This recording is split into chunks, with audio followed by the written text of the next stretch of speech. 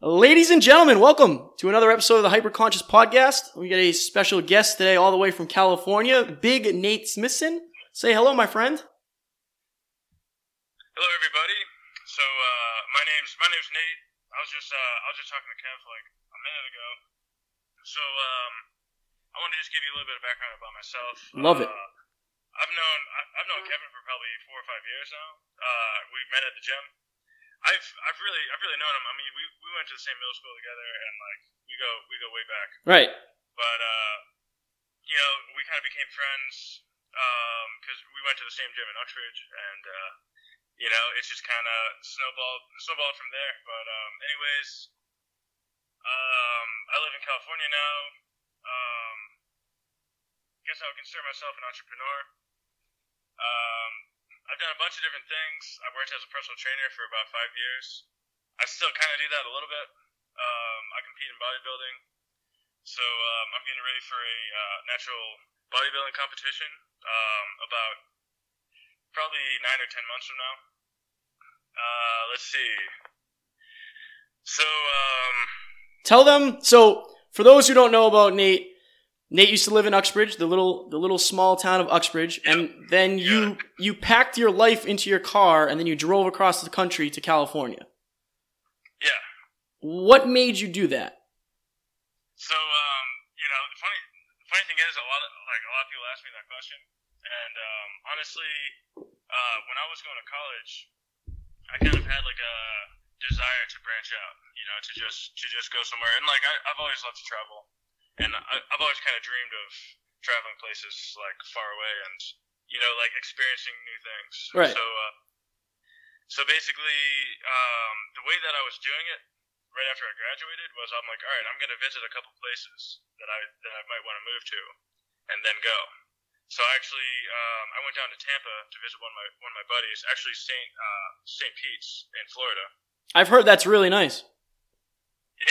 Some of it's nice, but I didn't like it, man. Tampa wasn't that nice. Oh, really? Sorry about anyone that lives in Tampa.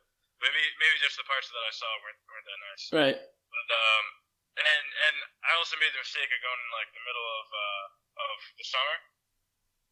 So, dude, literally waking up, like walking out of your door, having 95 degrees and humid. Yeah, that's too much. Your face at like 9 in the morning, man. Too much. Not for me. That's not for me. So that was kind of a no. I ended up going back home. I ended up going to South Carolina. I ended up going to Myrtle Beach, and I drove down there for like a couple days, for like 4 days, and I actually got a job while I was down there. Oh, really? Yeah, actually got a job at a gym. And they were gonna pay me. They were gonna pay for my move, and they were gonna give me like a $500 bonus to move down. And I was thinking about it. I had a long drive back to think about it. It was like 17, 18 hours, and it just didn't feel right. Like the environment just didn't feel right. People weren't really on the same wavelength as me. I felt, and it really wasn't like I couldn't really see myself there. Right. So that was a no. So I was home. I was living with my parents at that time. So basically, like I ended up getting a girlfriend. We dated for a while, and like I was kind of contemplating staying in Massachusetts and going to graduate school. And because what I used to want to do was to be a physical therapist. Right, So, I remember that. yeah, man, that was my goal all throughout college. Is that I wrote up a game plan my sophomore year of college that I was going to switch majors. I was going to go into sports medicine, take all these credits. I took like 84 credits in 2 years, and then that included summer courses every single summer, every single session, winter courses every winter session, and like overloaded schedules every semester. I did it. I ended up doing really well. So I'm like, all right, I'm gonna go into physical therapy school. I'm gonna go to to get a doctorate.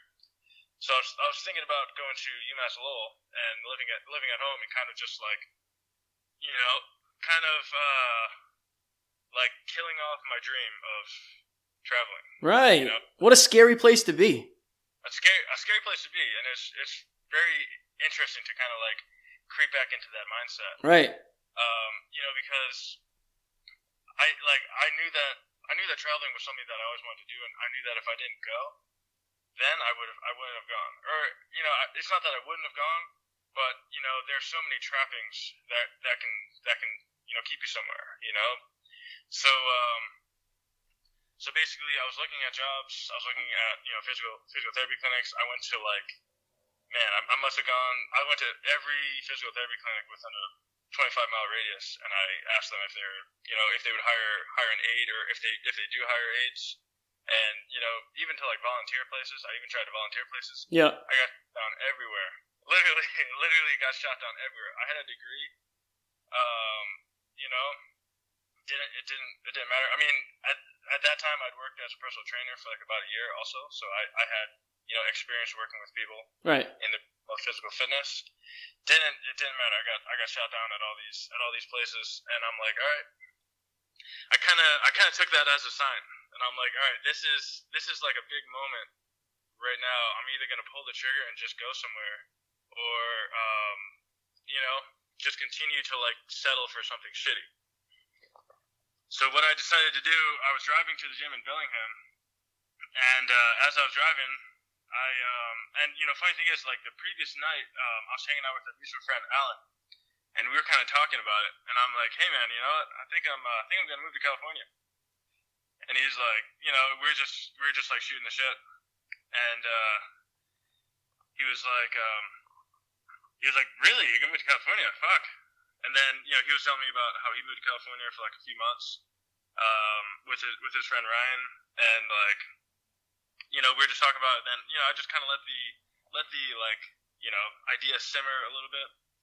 So finally, you know, it was that next day I was driving to the gym, and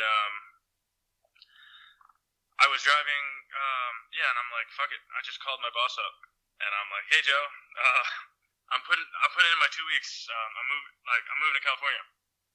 And he's like, fuck. Well, all right, man. Good for you.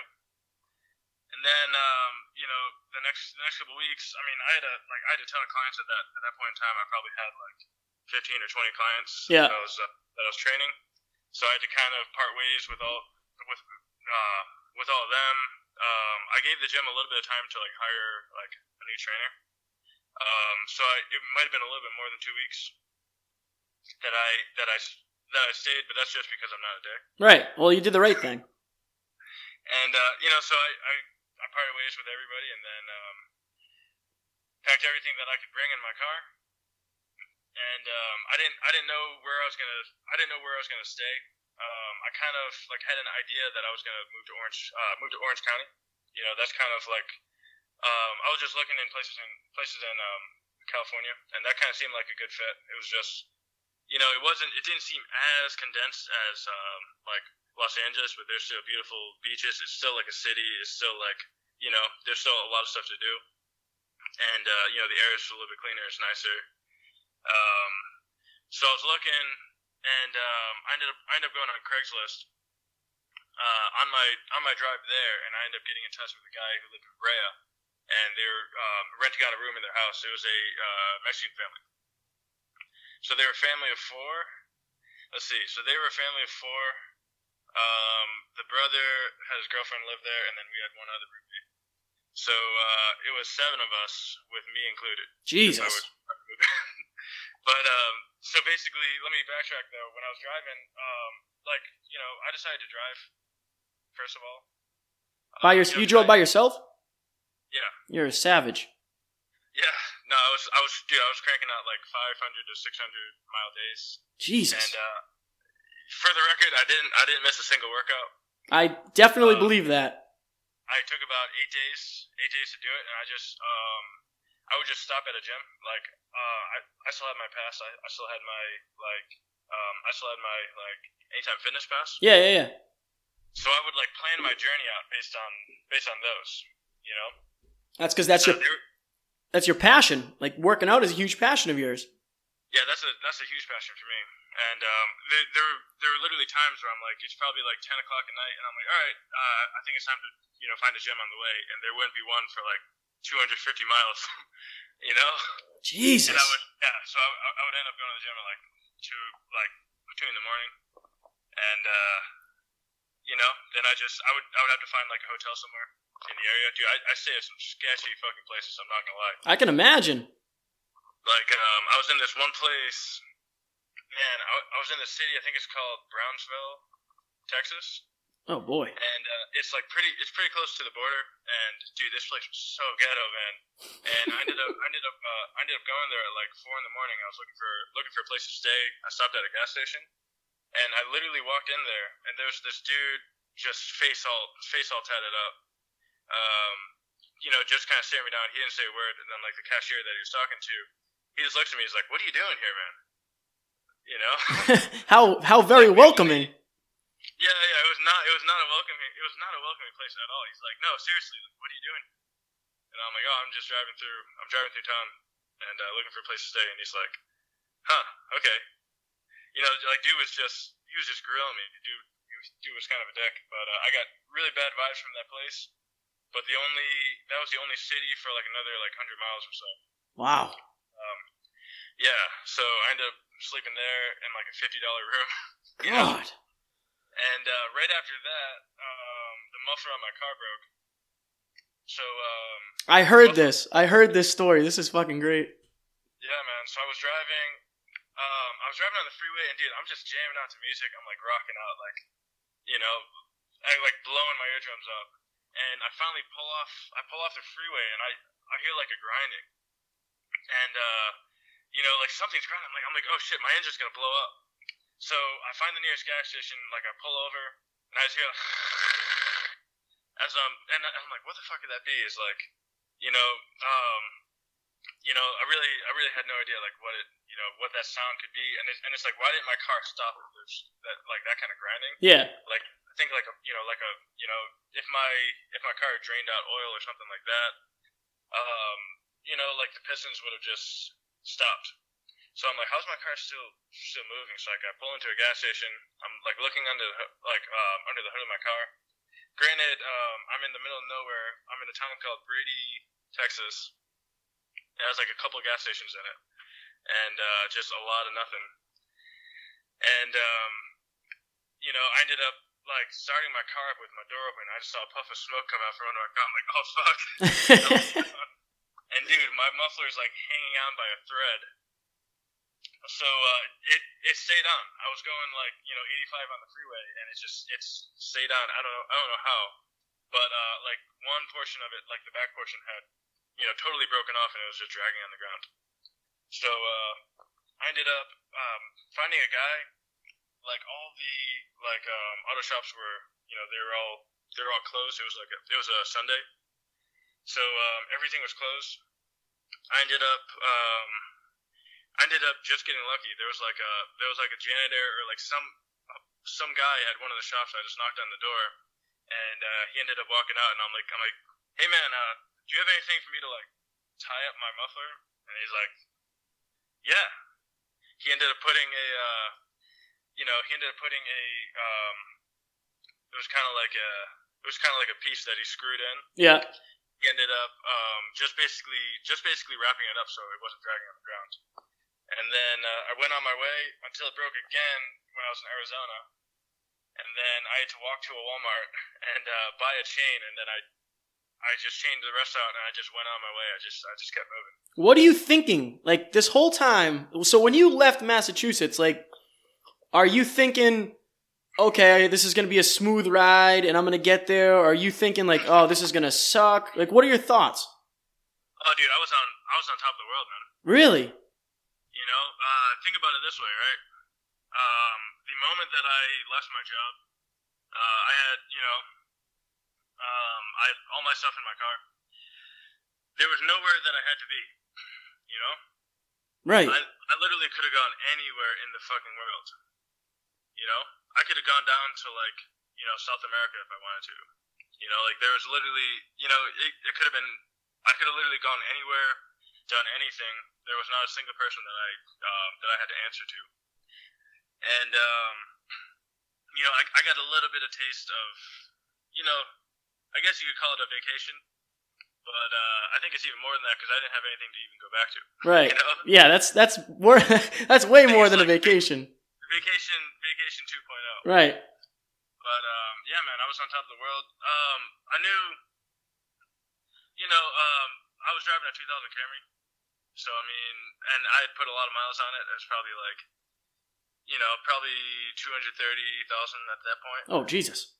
And I had like a string of problems with it prior to that, so it's not like I expected nothing bad to happen. I just hope that nothing like drastic happens. Yeah. I mean, the muffler broke, but that wasn't like anything to stop me.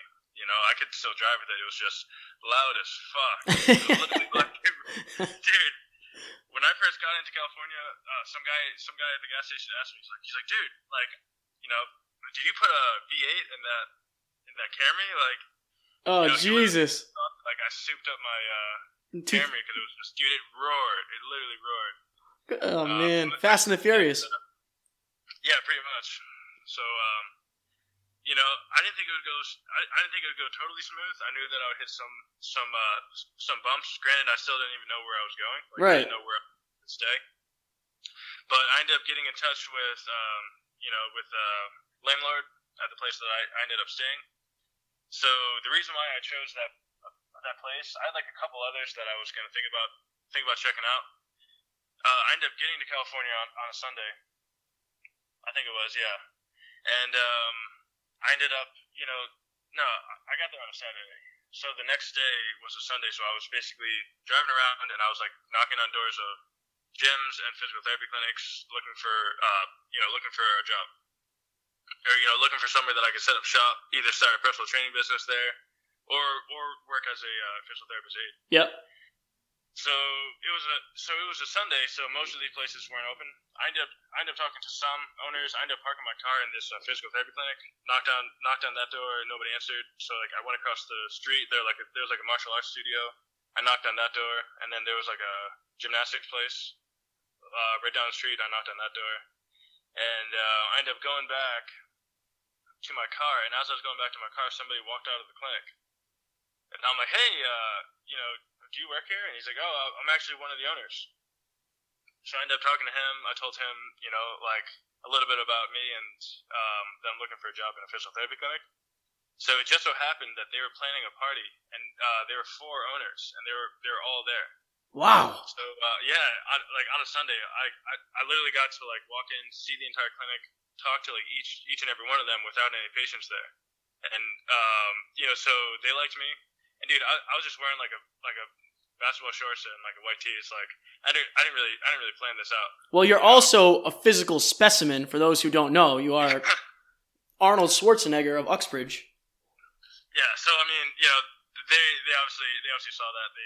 They saw the gains. Yeah, they definitely saw the gains. They definitely saw that. I practiced what I preached. For sure.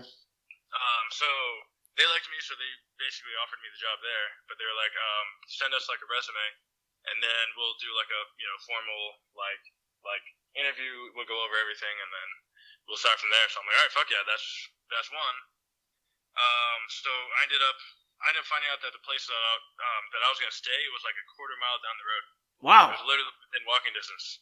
So I'm like, all right, this is like pretty convenient here if I just find this job, and I'm gonna be living like a quarter mile down the street. It's like, it's hard to get better than that. So I ended up taking both. I ended up taking that job, and I ended up living in the house. Interesting experience. That was the first time that I lived with that many strangers. It wouldn't be the last. It was definitely the first. And just having, I lived with a couple of people from Ghana for a summer. So I lived with 5 people from Ghana. So it's like during that period of time, I kind of got used to people speaking like a foreign language. But like at least Spanish I can somewhat understand. Yeah. I forget the name of their language, but it was like, you had no idea if they were talking about you or what they were talking about. That's so interesting to me. Yeah, no. So that was really interesting. So it's like I feel like living with people from Ghana for a summer kind of conditioned me to living with like like a Mexican family with like different cultures and different languages, and I wasn't like that freaked out, and I was like I was very open to it. That's so strange. Like the fact that you just up and left, and then you were down for whatever, basically to get you across the country, like whatever it takes to get there. Yeah, literally. I'm like, because you have to decide. It's like if you're high maintenance, and if you're very like particular about everything and about fine details and everything is perfect, it's like you're probably never going to do anything, right? And if you are, it's going to be painfully slow, and it's going to happen late, Yeah. and you're going to spin your wheels. So to get shit done, it's like sometimes you have to get your hands dirty a little bit, and you have to be willing to just roll with it and make the best out of a situation. Right. So that was the mindset that I had going into it, and whatever happened, I knew that I was going to make something work. Right. And you're still there. Yeah. So I'm still here. I'm in a much nicer area in Orange County. I've lived in a couple different places. Here I lived in the city's called Berea, which was a really nice landing spot. It was pretty cool. I ended up going to a city called Fullerton. I know that Fullerton's your audience might know that place because I've heard of that. Yeah, Fullerton's a pretty popular city, I would say, in Orange County. It's like northern Orange County. I lived there for about a year. This time I had about 8 roommates. Jesus. Yeah, but this landlord, I couldn't stand this landlord. So that wasn't a good living situation. I didn't have like living here. But sharing a bathroom, like sharing one bathroom with 7 other people, got pretty interesting. What a nightmare. Yeah, man, that got pretty interesting. I'm sweating just thinking about that. Yeah, I know. Like, especially people that like you don't know, like they aren't your friends. It's one thing if like you're living with your friends, but right. Just random people. But once again, you gotta get your hands a little dirty and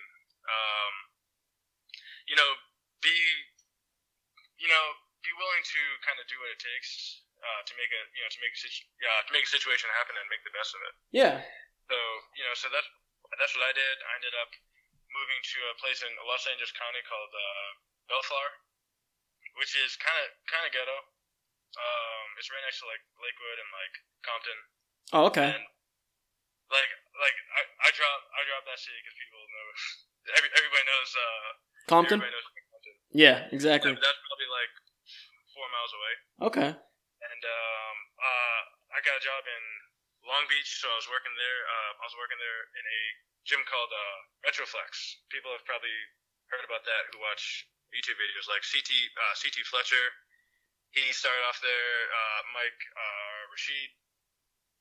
So they're like YouTube fitness like celebrities, I guess you could say. Yep. That was kind of the gym that they both started at. Like they were personal trainers there, and they they ended up going off, starting their own gym and doing their own thing. So I trained there for about a year, and then I moved here to Newport Beach, where I'm currently still living for it's gonna be a year next month. So I've lived in a bunch of different places here in Southern California, and I think that this is the best that I've lived in, definitely without a doubt, and I can see myself living here for at least a little while. What a journey, man. Yeah, man. And see, the reason I like talking about shit like this is because if somebody said, hey, like, what's new?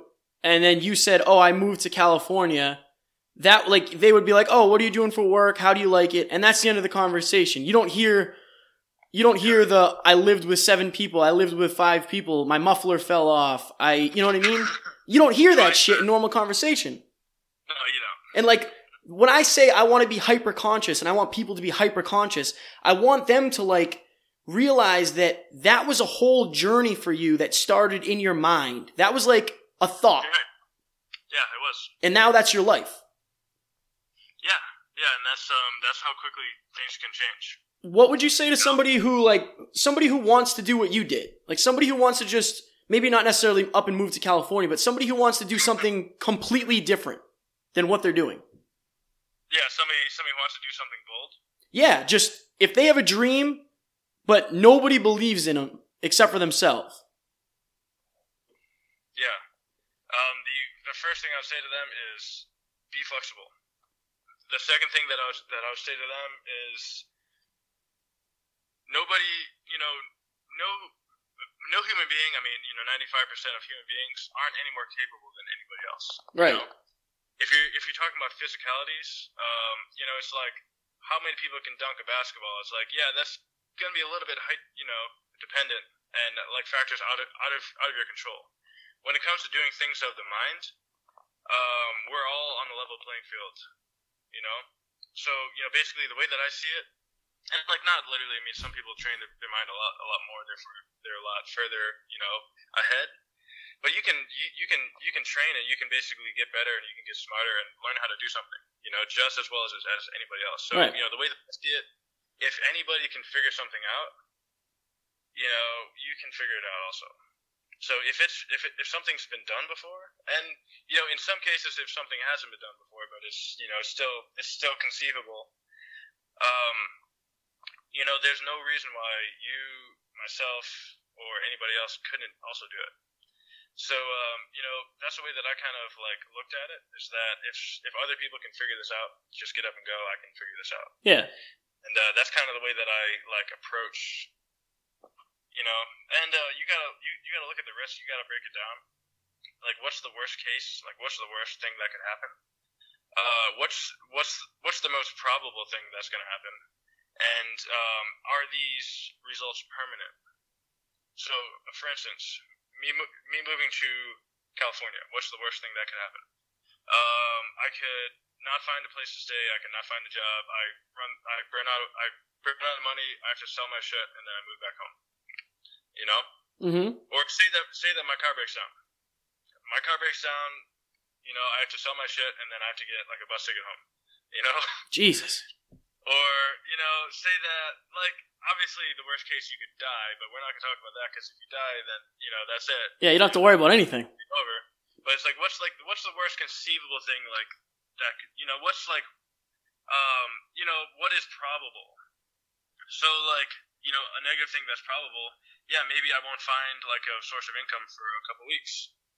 But like realistically, if you go in there with the drive that on a Sunday you knock on like 15 to 20 doors, and then on a Monday you go to the library, and then I found a second job on that Monday. I got my first paycheck on Wednesday, and then I started at the physical therapy clinic on Friday. Jesus. So it's like when you go into it with that kind of a mindset that you're gonna do what it takes, and you're kind of motivated to make this happen, to take action. And I was just on Craigslist job surfing, and the funny thing is I still kind of do this job here and there. It's basically I've been doing voting campaigns, so basically gathering signatures for like referendums. Yep. Anytime that somebody wants to get like a bill across, or they want to basically pass a law, they have to get X amount of signatures from registered voters to be able to like present it to the city council, and then they can get it on the next ballot. So I've been running those campaigns, and it's funny, when I first started, it was like nothing, like just a little bit of money here and there. But maybe we'll talk about this later. But that opportunity made me a hell of a lot of money. Like last year, it ended up being like extremely lucrative. But it was all because I just went on Craigslist and just was looking. I was looking for it, and then it was like really, it's pretty much like you're just cold, like it's just cold sales basically. Yeah, I'd be either knocking on doors, like just cold knocks on doors, mm-hmm. or like standing in front of like a grocery store, or I'd go to like a college campus and I would just like cold approach and get somebody to put their like personal like information down to a total stranger in a matter of like 30 seconds. So it was definitely good. Like it was definitely good. For kind of like building those skills, like building those social skills, and just like getting over the fear of rejection, because you get rejected like 90% of the time. Right. Yeah. I would literally hear hundreds of no's every single day, and just people being totally rude to you just walking by, and like I had some people try to fight me. I've had people like get the cops called on me and stuff like that. Like that's only happened once. Like I'm not a rude person, so that only happened once because this guy was like fucking crazy. How has that changed? Like how is getting 1,000 no's changed you? Oh my god. That's honestly a paradigm shifter. If you're fearful of no's, you're never gonna take any risks. Like your risk tolerance is going to be very low, because honestly, when you're nobody, when you're first starting something, everybody's going to say no. Right. 99.9% of people are going to say no. They're going to tell you to go fuck yourself. They might say it literally like that, but in their head, they're thinking, this guy can go fuck himself. Right. Like he doesn't know what he's talking about. He doesn't know what he's doing. So it's like if you're trying to sell something, and every business is selling something, if you really want to break it down, just about everything is selling something. But if you can't take a no, if you can't take just somebody just say straight up no to your face, then it's gonna be really difficult for you to be successful at anything. It's huge hearing that, man. Like just hearing you say that. Yeah. Because I know that. Like I know that, but sometimes you put that shit in the back of your head and you like forget about it because it's easier to be comfortable sometimes. Yeah, because it hurts. It does hurt. It honestly stings. It stings a little bit, and it's like that dissipates, but it never totally goes away. Like some people might say that it goes away. Somebody saying no, and it's like there are times when you are desensitized. It's like say that it's towards the end of a day, I've just taken like 600 no's to the dome. Yeah. What's one more at that point? Yeah, like the next no is not gonna really hurt that much. Right. But it still stings a little bit, and it's uncomfortable. But the thing is the yes worth it? Is it worth it to get the yes? If you're doing it for the right reasons, it should be. Yeah, you gotta weigh it out. Like for instance, are you?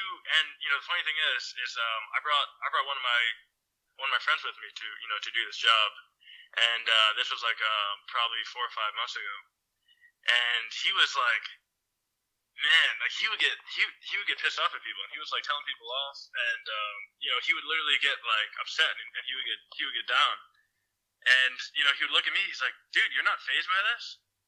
And I'm like, no, not at all, because I don't like basically like attach myself to what these people say or how they treat me. It's like I basically detach myself, like as a person, from this job.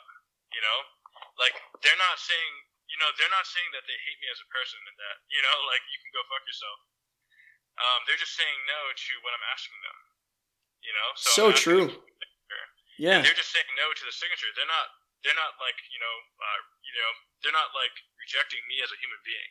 So, like, why should it matter if they say no about this signature? It's like, it shouldn't matter to me as a person. Like, I shouldn't take it personally. Right. That's so true. And any business, anything in sales, and everything's sales, people are going to say no to you. And it's like, if you take it personally, it's going to be really tough, for you to be successful at it. Because most people are going to say no.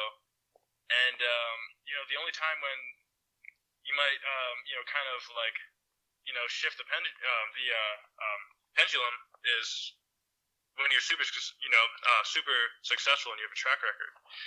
When you don't have a track record, and people don't know you, you're gonna get a lot of no's. So, to people taking risks out there, just realize that you're going to take a vast majority of no's, and you just need to be able to detach yourself from being rejected. It's not, it's nothing to you personally. A vast majority of the time, people just have shit on their mind. It's like you'll basically talk to them, and even though you're asking them for like a quick signature, you think it's only gonna take 30 seconds. They're thinking about like their shitty day at work, or they're thinking about like issues with their girlfriend, or they have stuff on their stuff on their mind. So if they're rude, it's nothing to you personally. It could be what's going on with their lives currently, and it's just kind of being expressed into the world as something that is rude. Right. There's something to be said for somebody who's not afraid of failing over and over. Like you'll hear like a lot of rap artists say like, I was down to my last $40 when I got my record deal. The Rock had $7 left when he, it's like that having that level of self-belief that like, if I just keep putting in the reps, if I just keep believing, if I just keep grinding, I'll get there. There is something to be said for that. 100%. No, there honestly is, because without, that's really the mindset that, people need to have. I mean, I'm nowhere close to where I want to be. And, man, I've fallen on my face many, many times. And I failed a shitload. When I first moved to Newport Beach, there were some months I started off the month with, $27 in my bank account. Jesus. And that happened a couple times. It actually went under that. And I've kind of set standards for myself. That it's like I'm not somebody who's gonna get a job. I'm not somebody who's gonna get a regular job. That's just I'm either going to make it as an entrepreneur, make it on my own terms, or I'm not gonna make it. Yeah. I'm gonna living paycheck to paycheck. But that's I think it's kind of important to to set standards for yourself, because basically the way that I see it is I'm gonna have to put off luxuries that other people have for a little while to have luxuries that most people couldn't have. Exactly. And honestly, it's like a lot of my game plan is predicated on being successful at a young age. Yeah. I don't want to wait to basically live freely until I'm old and I can't really make the most out of it. When I'm physically capable, when I'm young, I want to be successful. So everything that I do is basically predicated on that notion. I think that's awesome, though. I think that's because so many people work in hopes that one day they'll be able to retire. But if you're doing something you love every day, you don't really need to retire. That's an interesting point. Right? That's a very interesting point. Most people put in 40 years at something that they're mildly happy or completely unhappy doing in hopes that one day they might have enough money to not do it anymore. What a weird fucking thing. That doesn't make any sense. And see, one of the things is people do it so wrong. They do it very, very, very, very, very wrong. And if that's their goal is to want to retire, and if they don't like their job, so many people are doing it very, very wrong. How they structure, their game plan. One of my mentors, my business partner that I've been working with for the last 4 or 5 months, he's set up a couple of million dollar businesses. He's started and sold them. He's basically he's done multi-million dollar real estate deals. He just closed a $6.25 million deal. Oh, Jesus. He's kind of taken me under his wing and opening my mind up to really what you need to do to make money, what you need to do to be successful at something, and it basically all starts with like, is your plan scalable? You know, and like I kind of want to take it one step further. Is like, is it like, are you bound by time? You know, so basically, if you want to be successful at something in a business, you have to either do one of two things. It's basically, the law of like affection, as an author, MJ DeMarco, he wrote a book called The Millionaire Fastlane. Okay. I recommend that people that want to be successful in business read this book, because it honestly changed my life in a very drastic way, and it's definitely a paradigm shifter. But he talks about you either have to like affect in scale or in magnitude. So, for instance, you either need to, get $1 from a million people, or, $100,000 from 10 people. Right. If you want to make $1 million, and those are just two examples. But it's like, is your business model, is your life structure, is your life income structure, scalable? So are you able to, say that you own a restaurant, and that you work, or say that you work at the restaurant. If you're a worker, if you're an employee, is it scalable? Not even a little bit. That's the most unscalable thing that you can possibly have. Yeah. But it's like, say that you're a business owner. There are plenty of businesses that they just basically, you're still technically an employee. Like you're still bound by time. You just operate. Yeah, it's like, and that's kind of how I saw personal training, and that's, so many people ask me why I stopped personal training, and honestly, that's it. It's because it's it's not really scalable. You can scale it online to some extent, and that's kind of what I like. I kind of played around with that thought, but honestly, man, the market's so freaking saturated. Right. With that there are better things that I can do. It doesn't really matter that I'm good at it. It doesn't really matter that like I know what I'm talking about. That's gonna be a massive, that's gonna be a massive boulder to start moving and to roll it up the hill. Well, and also somebody like you who is so passionate about their craft, the last thing you want to do is just make a cookie cutter meal plan and send it out to 200 people just to get paid. Yeah, and honestly, man, funny thing that you mentioned that is that I struggled with this exact thought for about a year. Is that I made a diet program, and I actually put a lot of fucking work into it. It's actually really good, and I beta tested it. It worked for a couple of people, but it's just like it's just by people's weights, and the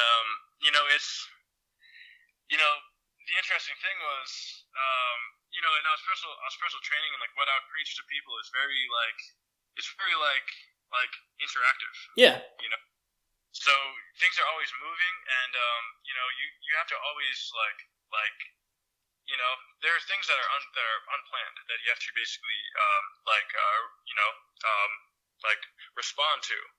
So just having a set plan is good in some degree, but it's not really optimal. And I had a really tough time like marketing that and selling that, so I kind of stopped. And that was kind of one of the things that like basically persuaded me to go for something else. Well, it's good that you realized that you didn't want to sell out. Yeah, and it's selling out's an interesting way to put it, but it's like if it really does help people, are you really selling out? But is it optimal? Only if it's against your beliefs, I think. I think it's only selling out if you know within yourself that like, shit, I said I was never gonna do this. You know what I mean? Because I wouldn't put it like I said I would never do it, but with a caveat that like I don't want to do it just to get money. I want to make sure helping people in the best form is first. Yeah, and that's that's honestly how you make money. Anyways, true. You have to offer a service. You have to offer value to somebody, and it's like the blunt truth is that everybody is worried about themselves. They care about themselves. Numero uno. and usually numero dos too. Right. So, basically, they don't care that you want to, like, be an entrepreneur. They don't care if you want to, like, have a free lifestyle and you want to wake up without an alarm. They don't care that you want to drive a nice car. People don't care about that. The marketplace cares about, is this going to make my life better in one way? Am I gonna be happy? Is this like a cool or like a cute product that like I'm gonna get compliments on? Am I gonna be smarter from reading this book? Like, will I learn what I want to learn by signing up for this course? Like, whatever it is. Yeah. If you don't get value from it, they're not gonna pay you anyways. That makes sense. That makes sense. What's the question of the day? What do you hope to accomplish, like, within your life? Like, what's your end game? What's your dream? What do you really, really want to accomplish before you die? So things that I really want to accomplish before I die. This might be a little cliche, but I definitely want to travel the world, and I think that's something that should be cliche. I think that everybody should travel. Right. Like, extensively. Because I feel that we all get kind of put in.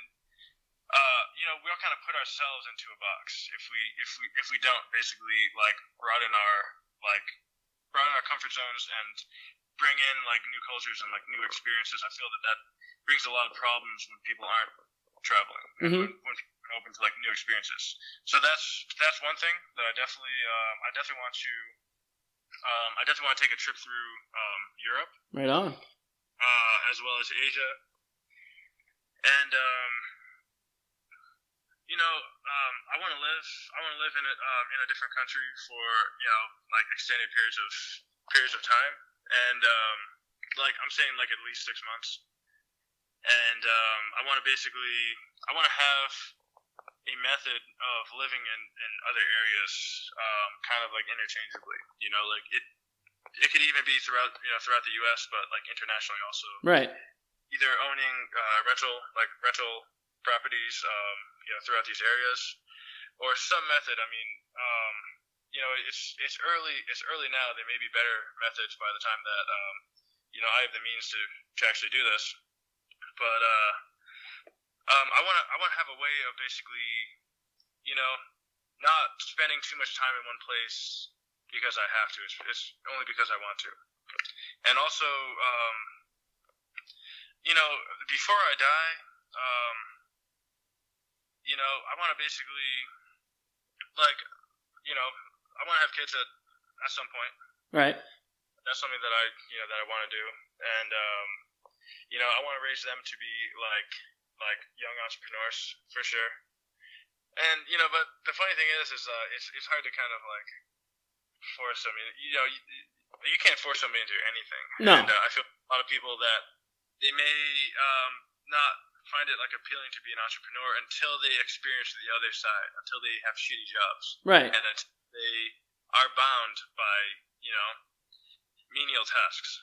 But so I want to have kids someday, and I don't ever want to have to worry about money. I've lived so far below my means, for especially this last year, trying to get things off of the ground, and working for startups, and it's been it's been eye opening, and it's like I've always been frugal, but I've never been as broke as I've been, lately, and it's really it's really quite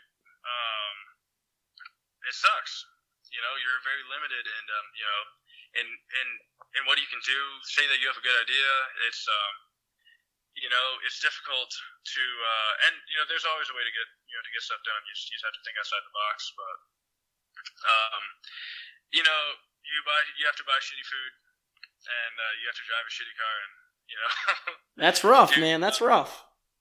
Yeah, there are people that don't have a car, and there are people that are struggling to buy food. Right. So I can't be too. No, and it's also that's the sacrifice you're willing to make. But yeah, man. So it is a sacrifice I'm willing to make, but I want and I'm not somebody who's like needs to be super flashy. Like, I don't need to have super flashy stuff. I just never want to worry about, doing anything or, like buying anything that I want. Yeah. I just don't want that to be an issue. It's like, I'm basically parked here on the beach at Newport. Yep. I'm like looking at these yachts going by, and it's like, maybe it would be cool to have a yacht, but it's not like mandatory. Do you want to? It's so. It's funny that you just said you're parked at the beach watching yachts go by. I'm sitting. Yeah. I'm sitting on the toilet upstairs. That's not. It's no longer in the bathroom, but I'm sitting on the toilet that was the old toilet that was pulled out of the bathroom when we gutted this upstairs in the new apartment. Just like, because the sound's better up here. It's just, the sound up here carries. It's just got really good sound quality up here. So like, you're out there, right, chasing your dream, and I'm sitting on a toilet doing this podcast, chasing my dream. But it's just like, that just shows you that like, dude, I'm trying to do whatever it takes here. And I've been fucking up. Like, I told you that. I haven't been putting in the reps. Yeah. But the fact that like you keep saying people get trapped in this box, or they trap themselves in this box. And I've been thinking so much about that lately, because it's like, the things that you like to do are usually the things that you do the least of. But, right? But when you do them, you're the happiest. But you don't have time to do them as much as you want because you have to do other things. Yeah, and that's, that's basically predicated on what kind of prior engagements you've kind of locked yourself into. Right.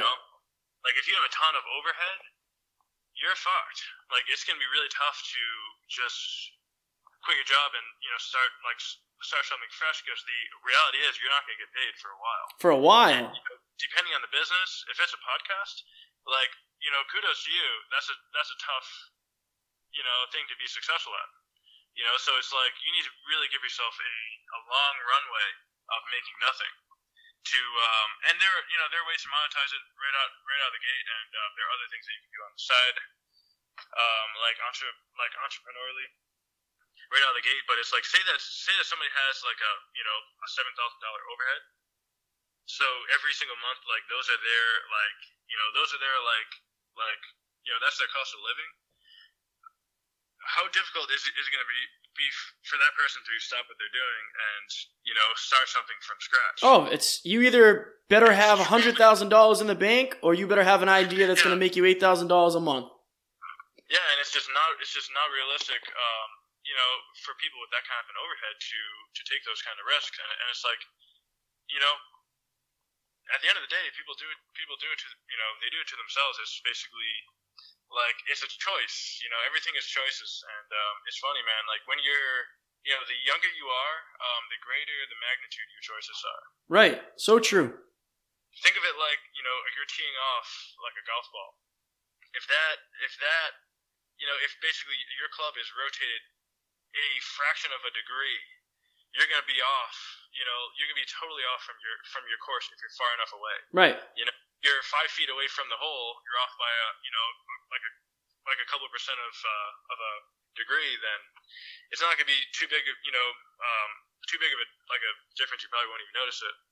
But if you're teeing off and say that you're 20, and you basically lock yourself into, all this overhead, all these trappings, like all this debt that you have to pay off, it's going to be really tough for you to like take risks. And I feel like that's kind of an issue with people,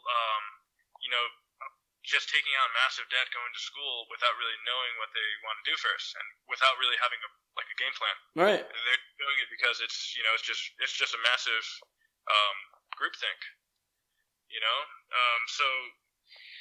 So I think that's a major problem, and everything matters. Every decision that we make matters, no matter how small. It's like, it's gonna make an impact on us. And it's like, if you choose to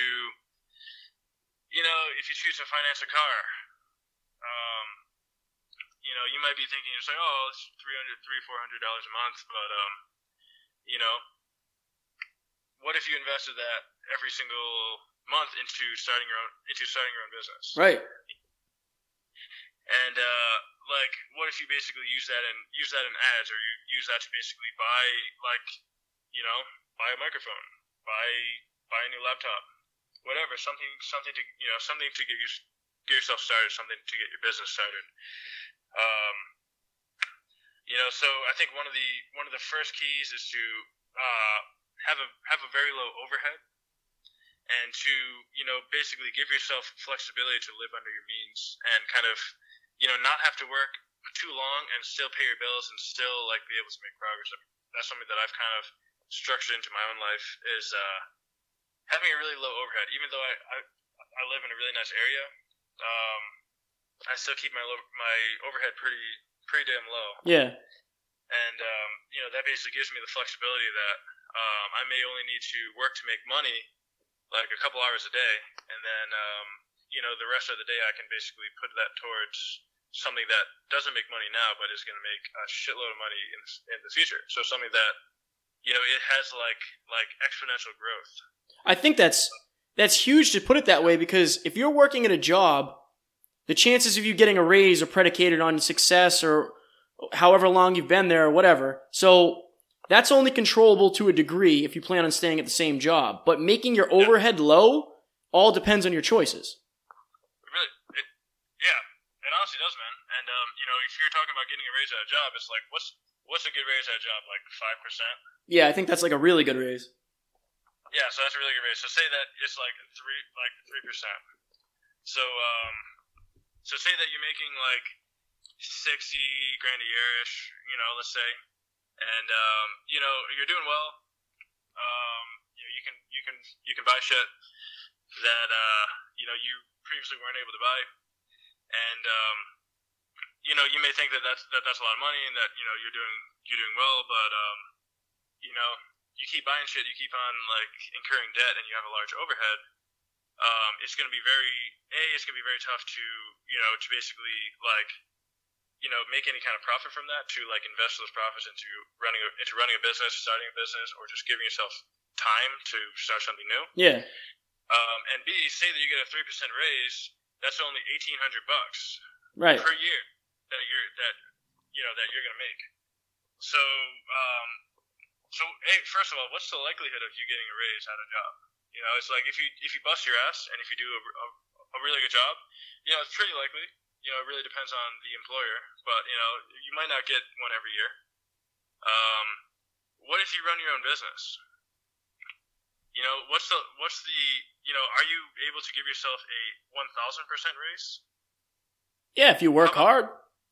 How about this? Are you able to give yourself a 1,000% raise in 1 month? I mean, I'm sure it's possible. It is possible. There are people that are doing this right now. Yeah. There are people that have done this. There are people that have literally gone from from making like maybe like a couple $100 to a couple $100,000 in a very short period of time per month. Oh, I definitely believe it. I definitely believe that. Yeah, and the issue is if your vehicle of wealth is a job, there's no scalability. There's no way for you to like there's no exponential growth. There's only linear growth, and even the linear growth is slow. Right. So that's the issue, is that people they incur a lot of debt. They have they have a very high overhead, and their vehicle of wealth is based on a very slow linear scale. There's no exponential factor. So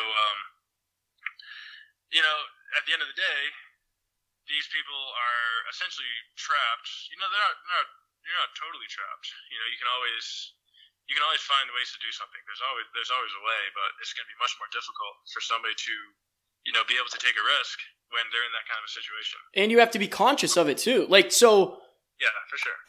Me and Alan actually and Alan's such a huge part of my life now, but we started talking, I think it was like 2 years ago on the 4th of July, and I was like, yeah, I'm X amount. I think I was like $10,000 in credit card debt. And he's like, well, how much can you afford to pay off?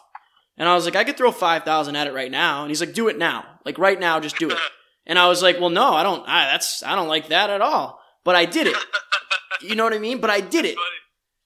And now I basically have no debt at all, other than my car, which is whatever. That's a low enough interest rate where it is what it is. It's not the end of the world. But, you know, the thing is, like, you have to realize that if you're burning the candle on one end, it's eventually going to come back and you're going to have to, like, repair that candle. So let's make that initial burning as low as possible. Yeah. Yep. You know, like, just in order to give yourself, like, you know, the flexibility to be able to take risks. You know, because the reality is a lot of business ideas fail. Right. A lot of things don't. You know? So it's like you have to try a bunch of different things, and you have to be willing to lose all of your money on all of those things, on all of those endeavors. You have to be willing to lose your money a bunch of times and have to restart. So it's like, you know, even if you're putting all of your eggs in one basket, you're like, oh, all right, this one thing is going to work, it has to work. You know, it's like, you know, you might have to pivot. Like, the truth is, like, you know, starting something, you know, you might have to pivot into something else, and you might find a better opportunity and then end up being more successful at that than you ever would have with, you know, the first opportunity. Yeah. So, but you know, that doesn't matter if you don't have the time or the flexibility or, you know, the means to be able to do that. So, you know, and it's like all debt isn't bad debt. There is good debt. You can use leverage, you know, to your advantage, definitely. But, you know, the way that most people use debt is bad debt. Right. You know? Right. Pretty much, yeah. We were talking earlier in our little preamble about, you asked me or if there was anybody that I modeled myself after when it came to podcasting, and I said Joe Rogan was basically my hero, and you said, oh, wow, that's crazy because he changed my life as well. You want to go into that? Yeah, dude, honestly, man, so this was kind of like an interesting time. I mean, I was just grinding in school. You know, so I was just really focused on getting good grades, and I got, you know, pretty much straight A's. You know, that portion of my you know, college career. So I was really hustling on that. I really like incurred a lot of stress. Obviously, I was still going to the gym, but my uncle passed away. You know, he'd been struggling for about a decade at that point, and you know, he passed away. And I was kind of in like a little bit of a funk, and I was really kind of, you know, like when somebody close to you passes away, it really, you know, forces you to question life. Right. Forces you to kind of question everything that you're doing, and you're like, man, it's like, you know, it can just end like that. And you know, it's like he's here one day, you can talk to him, and then he's gone. And you know, it's like, and that could happen to any one of us. Any one of us could die. You know, like today, I don't want to be morbid or anything, but you know, it's like nothing is guaranteed. Rich Piana died the other day. No, Dallas McCarver. No, Rich Piana died today. Wait, what? Yeah, Rich Piana died. They pulled him off life support. Holy shit. Yeah, man. And then Dallas McCarver 2 days ago. It's great. What the fuck? It's crazy, man. For those who don't know, Dallas McCarver is an elite level bodybuilder, Dude, and he was 26. He's my age. right. And then Rich Piana, Mr. Olympia stage. Rich Piana was basically the social media guru of bodybuilding, and had a very successful product line as well. But yeah, he passed away as well. What the fuck? He did. He did. Holy shit, man. It's crazy. Right. Yeah, I mean, like, dude, I actually met him like a few times in person. Oh, really? Yeah, he's literally the nicest fucking dude ever. It's crazy, man. Well, that just speaks about what you were talking about, like that he's now nobody ever gets to talk to him again. He's gone, man. How crazy is it? All right, first of all, yeah, he is literally probably one of the nicest people that I've ever met. You know, just like he's this huge, monstrous, like 320-pound person, and he's just smiling, just talking to people, just like, you know, just talking to like old ladies at the gym, just like he's just a very nice guy. He's just a very genuine guy, and like he's all these tattoos, and he looks like this. he looks like this crazy, like super, like, bro meathead. But man, I'm really sorry to hear that. He was a good guy. Yeah. And a lot of the stuff that he preached, I didn't like agree with. Obviously. Yeah. And his practices, the way that he lived his life was really risky. But fuck, man. That just proves that's how fragile life is, man. Yeah, no, it's fragile, man. So I was in a point that I was, I was just kind of like, I was looking online on videos, and this is when YouTube was relatively young. It was 2012, and I ended up, I was just watching like a string of videos, and I ended up just like stumbling upon it was like a Joe Rogan video, and he was like taking down like a fucking heckler in the audience. Yes. And I was just watching this randomly. It was like an old video, and then I watched that. I laughed, and then I watched like a few more of his videos where he's just doing stand up, and then I laughed, and then I stumbled upon some of his videos from his podcast, and he's just where like he's just talking about life. He's just basically just ranting on like ways that people live their lives, and kind of like being in control of your own destiny, more or less. Yeah. Like he always says, be the superhero in your own movie. Right. I love that shit. Yeah, right. And it's like, that's kind of like a cool way to put it. And he's just like, yeah, we've all seen the Arnold, we've all seen the Arnold Schwarzenegger movie, where it's like he gets out of bed, he puts the, revolver in his mouth, but it's not loaded. He puts like a slice of pizza in the blender. In the blender, yep. And, like mixes it up, and then starts his day. His life's a fucking mess. But then he just like, he gets a call, and he needs to do something. It's like his call to action, and then he just steps up to the plate, and now he's this fucking superhero. And he's like, what is the hero figure like? It's like, what do you see as something that you admire? What's like, what would the hero in your movie do? And like, just do that, It makes so much sense. It's like, just do that. It's like, what are traits that you look up to? Like, who is like the type of person that that is like you respect and you admire? It's like, why can't you just be more like that person? Right. Be that person in your own movie.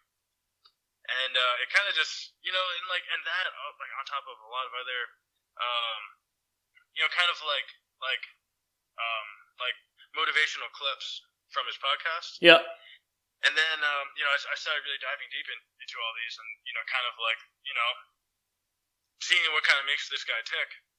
And yeah, man, he's a really interesting guy. I mean, like you obviously know that, like he grew up in Boston. Yep. And he basically talks about how much he fell on his face, and he just failed at a lot of the shit that he did. I mean, he was good at martial arts, but it really took him like a lot of like experimentation and just a lot of like shots in the dark.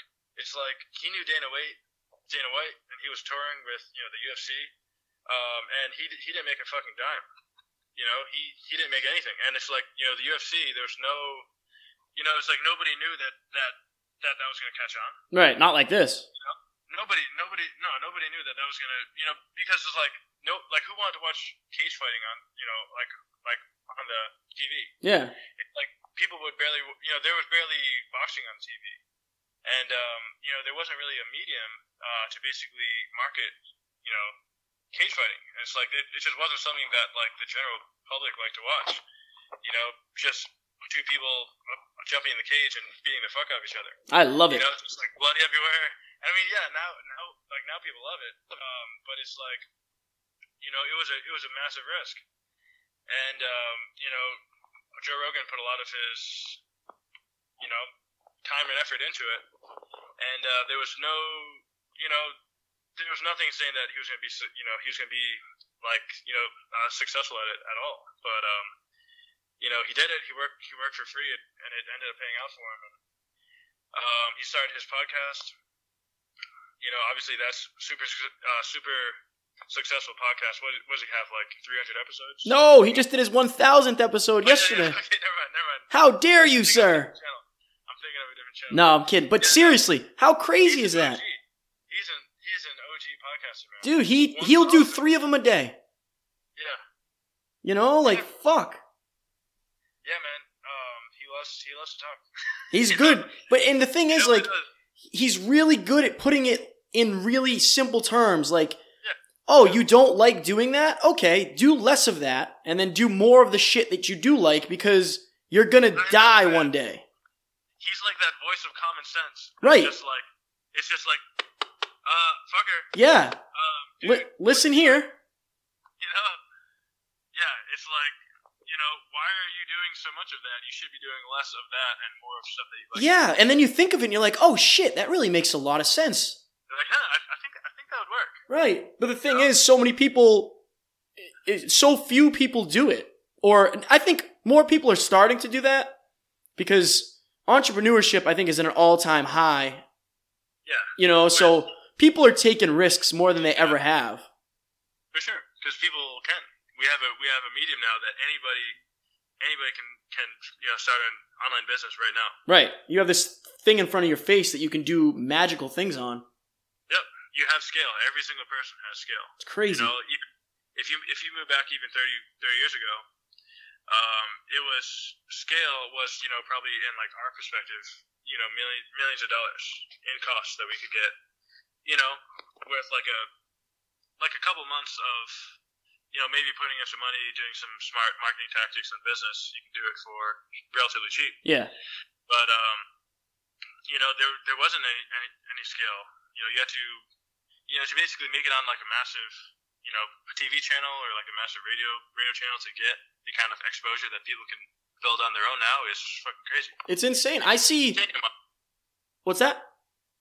It was just, it wasn't really possible. You know, you had to have, you know, and like you had to compete with, you know, massive brands that had, you know, millions or billions of dollars to spend on ads. So it's like for the person just starting out, you know, there weren't many options. Right. And now you see, like, I see people on Instagram that I don't even know who they are. Like, they're like rappers or up and coming rappers that are driving like Bentleys and stuff. And that doesn't mean they're successful. But I'm just saying they have like 3 or 4 million followers. And I'm thinking to myself, I have no idea who this person even is. But like, you know, the fact that they're getting after it and they're getting that kind of exposure means that they're doing something and something right, most likely. Yeah, man. For instance, you know, Kylie Jenner. Yes. I think, man, this is like a little while back. I'm sure she's done plenty more than this since then. But I think she made a post. She's like, "Oh, this is my new dress. It's, you know, $179 each, and I only have 10,000, so order them quick." She sold out in like an hour. Jesus. You know, and made like $1.8 million in about an hour. That's ridiculous. Yeah, I think that you know, that kind of shit's possible. You know, she has insane amounts of skill, like insane reach. Right. Yeah, you can just say, "Hey, here's this product," or, you know, "Here's this." You know, like I think that Kim Kardashian had a game. She did. She made a shit ton of money on it too. Yeah, for like a while, she was making about $3 million a day. God. On this game, I think she capped out at around $100 million. Wow. On this stupid little game where like you buy like little, you know, dresses and handbags and dogs and stuff. You know, like I haven't played the actual game, but I just heard this story and it's just like, what the? Dude, that's crazy to me. Yeah, no, but it's real.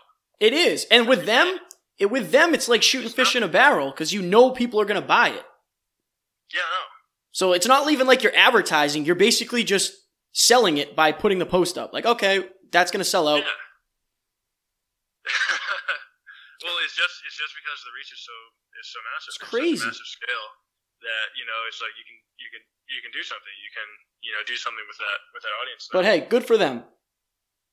Yeah, man. I can't hate. They're successful. Can't hate. Yeah, man. I'm not gonna hate on them. No, you know. So, anything else you want to touch on before I let you go enjoy your California weather? Let's see. I don't know if you have any interesting life lessons for the fans. I mean, obviously you do. I know that for sure, but... Yeah, I think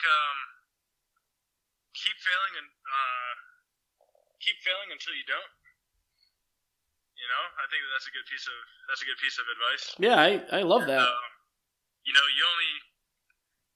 honestly, if you're in the business of home runs, you only need to have one. Honestly, I think that Mark Cuban said that. He says you only need to hit one. Like, you only need to hit one home run, and you honestly do. You only need to have one properly created, scalable idea to actually pan out. Yeah. And you made it. I think that Mark Cuban, he wanted to find a way to watch sports online. So he ended up starting a business from scratch to basically do that. There weren't really anybody out there that was doing it, and he sold his idea to Yahoo for I think over $4 billion. He is a very wealthy man, Mr. Cuban. Yeah, but honestly, man, it's he taught himself how to code. He fell on his face a bunch of times, a bunch of different businesses. He got robbed by one of his employees. She took $100,000 from him, and pretty much bankrupted one of his prior businesses. He had to start over from scratch, and then only one thing needed to hit. And it's if you basically create something the right way, it has scale or it has magnitude. And magnitude is scale if you really break it down. But you only need to be right once. Right. So that's what he did. So start throwing shit at the wall and figure out what's gonna stick. Yeah, so be methodical about it to some degree, but don't be paralyzed. If you guys want to start something,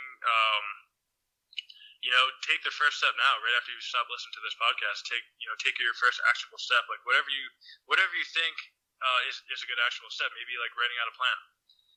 It's maybe writing out, doing some research on a demographic. If somebody wants to start a business, doing research on niches, looking into a niche, how big is your space, what is your competition like, what kind of stuff are they putting out, and you only really need to be right once and be able to scale that. Right.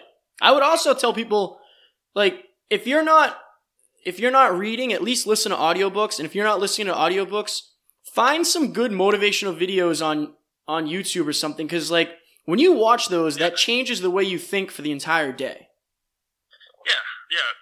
Yeah, and one thing that people need to know about motivational videos and stuff like that is, it's short term. It's a short term boost, right? But it's you need to keep giving yourself regular short term boosts to kind of keep going. It's don't expect watching a motivational video or even listening to this podcast and then thinking that you're going to be motivated for a week. You're not. No, God, no. Maybe a couple hours. Yeah. And motivation has to come intrinsically. You have to come. You have to start something from a place of already having motivation. And it's obviously I can see that in the weight loss space. I was a personal trainer for a very long time. The people that were successful losing weight and getting in shape, it wasn't because of the plan. You can have the best plan in the world. It was the people that were intrinsically motivated to follow the plan. Yeah, that makes a ton of sense. It's you can't give somebody motivation, and it's even motivational videos, they won't last. But it's use it to get started. Use it to break use it to break that first barrier, which is always going to be the most difficult to get yourself moving. And but find somebody who motivates you. Find somebody who kind of you look up to, and use that as motivation. I think that's one of the good things about social media. If you use it in the right way, right? Watching somebody on their journey and watching somebody be successful and go along and they're making moves and they're making things happen. You can kind of watch that in real life, and it's find motivation from that every day. Who are your heroes? Yeah. Who are my heroes? Yeah, who are your heroes? Arnold. Good old Arnold. Arnold Schwarzenegger. He's probably number one. Yeah. For a number of reasons. I think it's not like I've modeled my life around him, but like a lot of kind of his thought pattern, I modeled things. Yeah. It's like one thing, I read his book, like I read his biography. He wrote a book called it's called Total Recall. I actually recommend that to everybody who's listening to this podcast because it's a fucking amazing story. Right on. It's got an amazing story.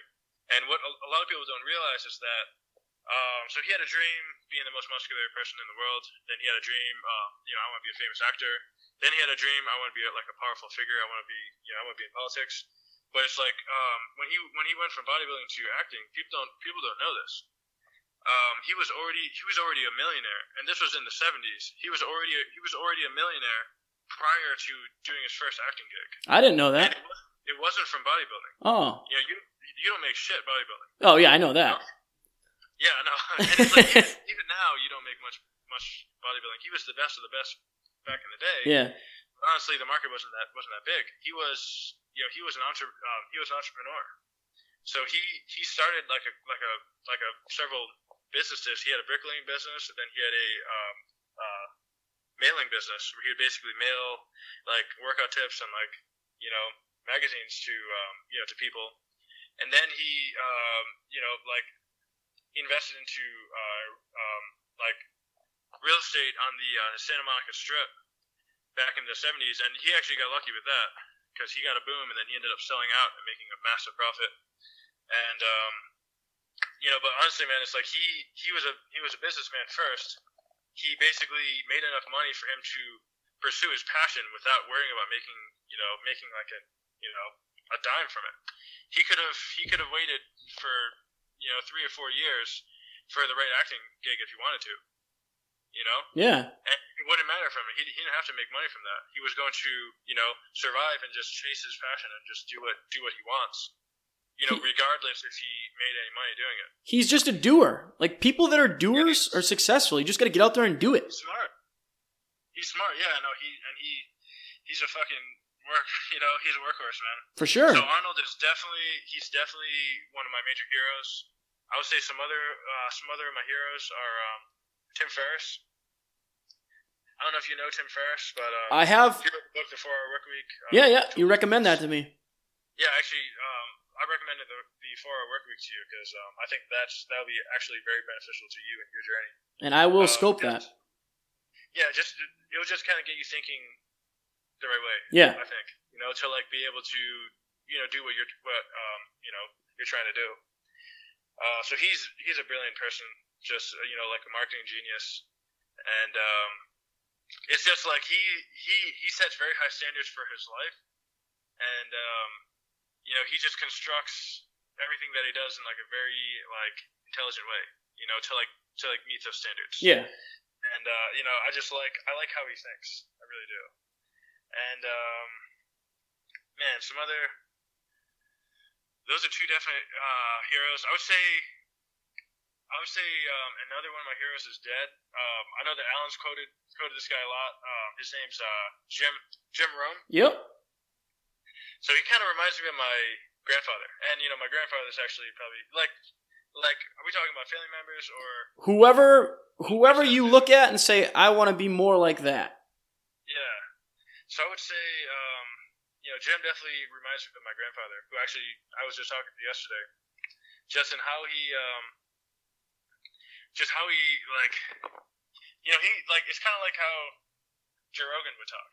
Yeah. It's just like he just breaks something down and makes it seem really simple, makes it seem really common sense. Yeah. And it's just just not getting yourself like stuck into a rut. And just like realizing that you can always get out of it, and to always like enjoy what you do. You don't have to love it. Like I don't really think that you have to like absolutely love what you do. I think that being successful is actually pretty boring, and you have to be good at dealing with boredom, because it's like the fun part isn't always. It's like say that you're a basketball player. Mm-hmm. The fun part is like winning a basketball game, or like hitting shots, or it's like making a nice play, making like a nice steal or like block, or winning like a championship.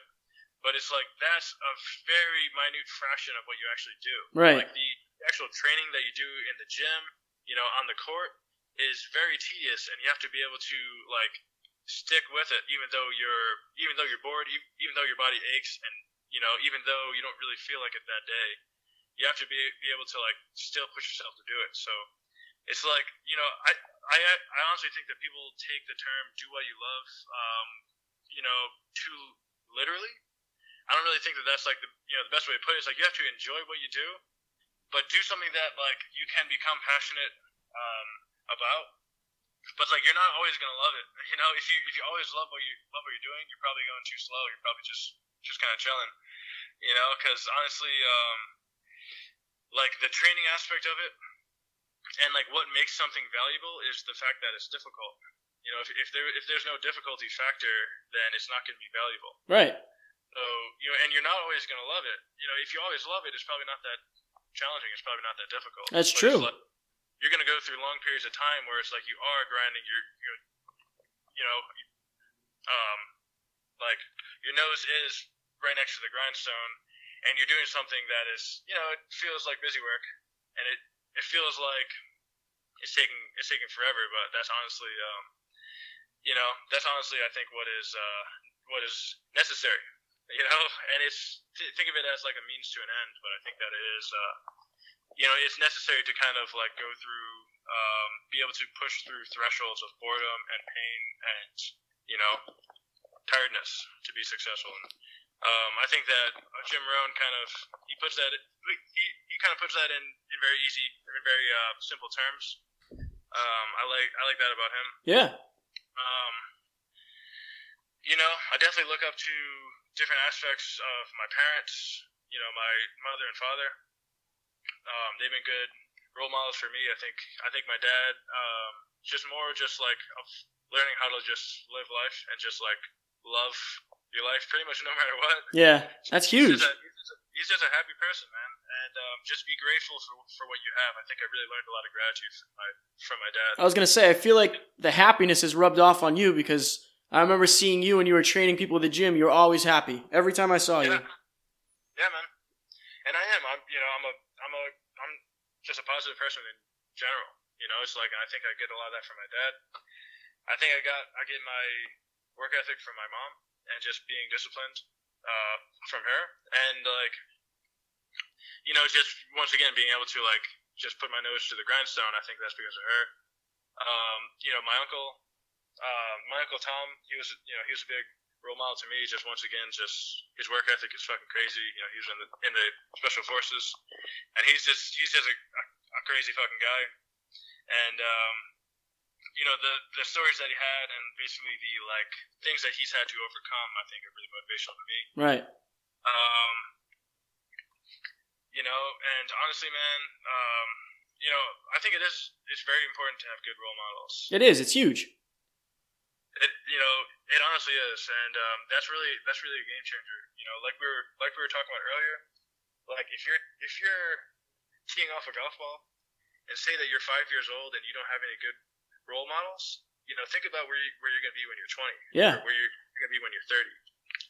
I think it's really important, and unfortunately, people that have a bad start, it's usually because they don't have the best role models growing up. So I'm blessed in the fact that I did have good role models from a young age. And but what about you, man?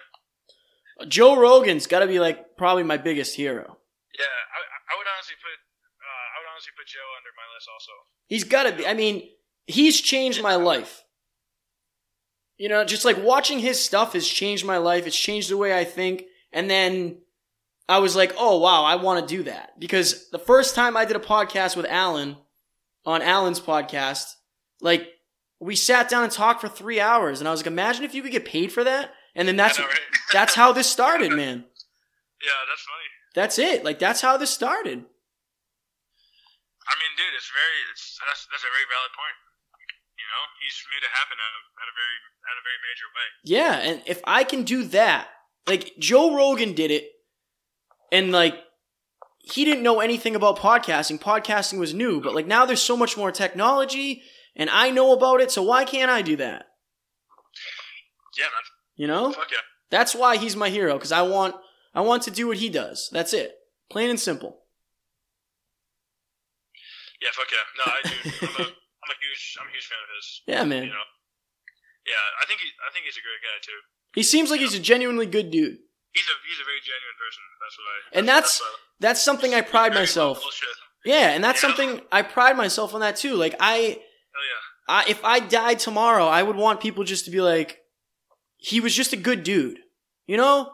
Like even if you didn't know me that well, I just want you to know that like, you know, he was a good dude. He was a good guy that would talk to you if you needed help or whatever. Because when you die, you can't take your money with you. You can't take your car with you. You can't take your watch with you. All you have is your reputation. You are 100% right. That's it. You know, I want to leave a good one behind. And I want to help people doing it. Amen. Amen to that, man. You like it? Yeah, I think that's important too, man.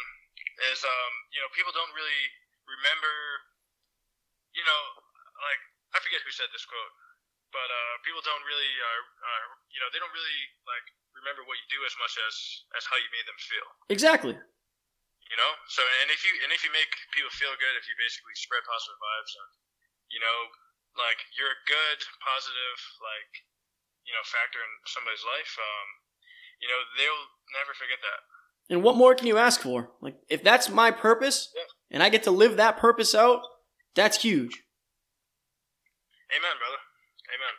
Well, my man, I want to thank you so very much for being on with us today. It was great. Thank you for having me, man. Absolutely. Absolutely, man.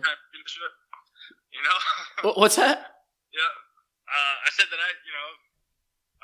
I've had a good time shooting the shit. Yeah, and dude, you've added so many good things and even like opened up my eyes to like, that's the fun thing about having these conversations is like, a lot of it is similar in a way. It's all about having that growth mindset, but there's so many different intricacies with your life compared to my life, compared to whoever's life, you know? There's so many differences, but we're all going for the same shit. We are. Yep. And with that... One more thing. Yeah. It's very important to basically, you know, like, be around other people that are going through similar struggles as you. For sure. You know, if you're trying to do this, you know, if you're trying to be like an entrepreneur, if you're trying to do something, you know, if like you're trying to start something up and you have only people that, you know, they have a fixed mindset and they don't think that, you know, you can be successful at this, and they only see life as being just like one road that you can travel on. Is basically, you know, go to school, get a good job, retire, and then die, and then recycle, you know? Yeah, it's true. They only see that, and it's like they can't really see your vision. It's like you gotta, you know, put yourself around people that are doing what you're doing, and that they are striving for, you know, something that's difficult, and they're, you know, basically pushing themselves and they're trying to get better. Like, they're actively trying to get better. For sure. So I think that's a huge factor in somebody's success, is basically their network of people that, you know, they can you can call on.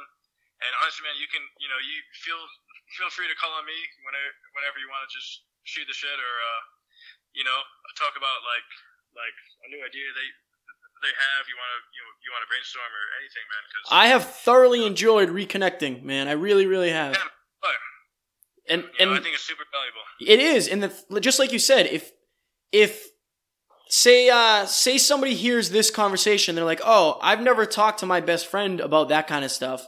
And then they talk to their best friend about it. That's two minds that have just opened up to like, oh shit, what we're doing isn't what we have to do. Like, we can figure out something else. They're infinite roads. They're infinite roads, yeah, man. That's why I want to do this shit, man. Yeah, that's definitely true. Right? You know? Yeah, let's open up some minds, man. That's what we're trying to do. All right, ladies and gents. Amen. We are going to sign off. Have a happy, what's today? Friday. And enjoy the weekend, and we will chat with you later. Bye.